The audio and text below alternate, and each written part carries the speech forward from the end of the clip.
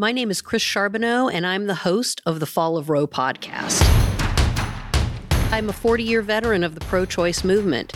I have been the CEO of Planned Parenthoods in 7 different states and have decades of experience in the pro-choice realm. This is an unapologetically pro-choice podcast.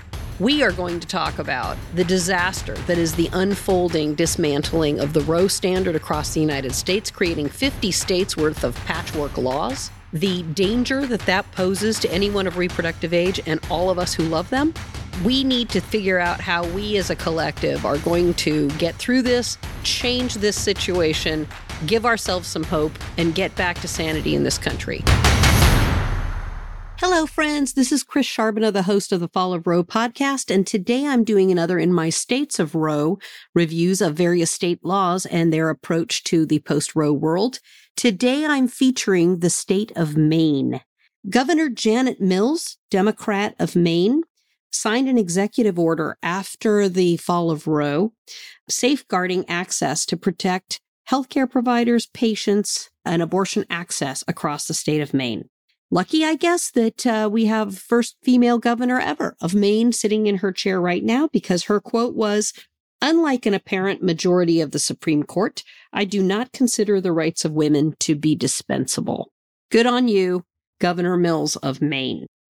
In 1994, Maine law protected access to abortion more generally, and that is only mitigated by a requirement that minors under 18 have consent, not necessarily of a parent. The law allows it also to be a family member, which broadens that considerably. You could have an aunt, presumably, or an older sibling that was of age that went along with the patient. It appears that in that case, they were trying to find ways to get minors supported so that they'd have someone with them.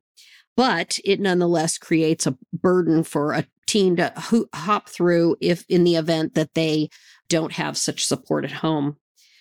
There is also a judicial bypass provision, as there had to be according to the Supreme Court before all this, and that provides that you could actually go to get a judge to certify that the teen was sufficiently mature to make the decision on their own, and failing that the judge thinks that the immature teen is old enough to become a parent.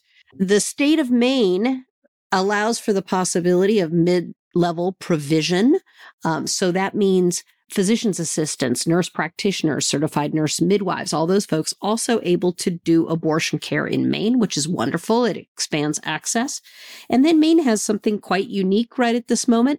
They are required as insurance companies to cover the provision of abortion through telemedicine.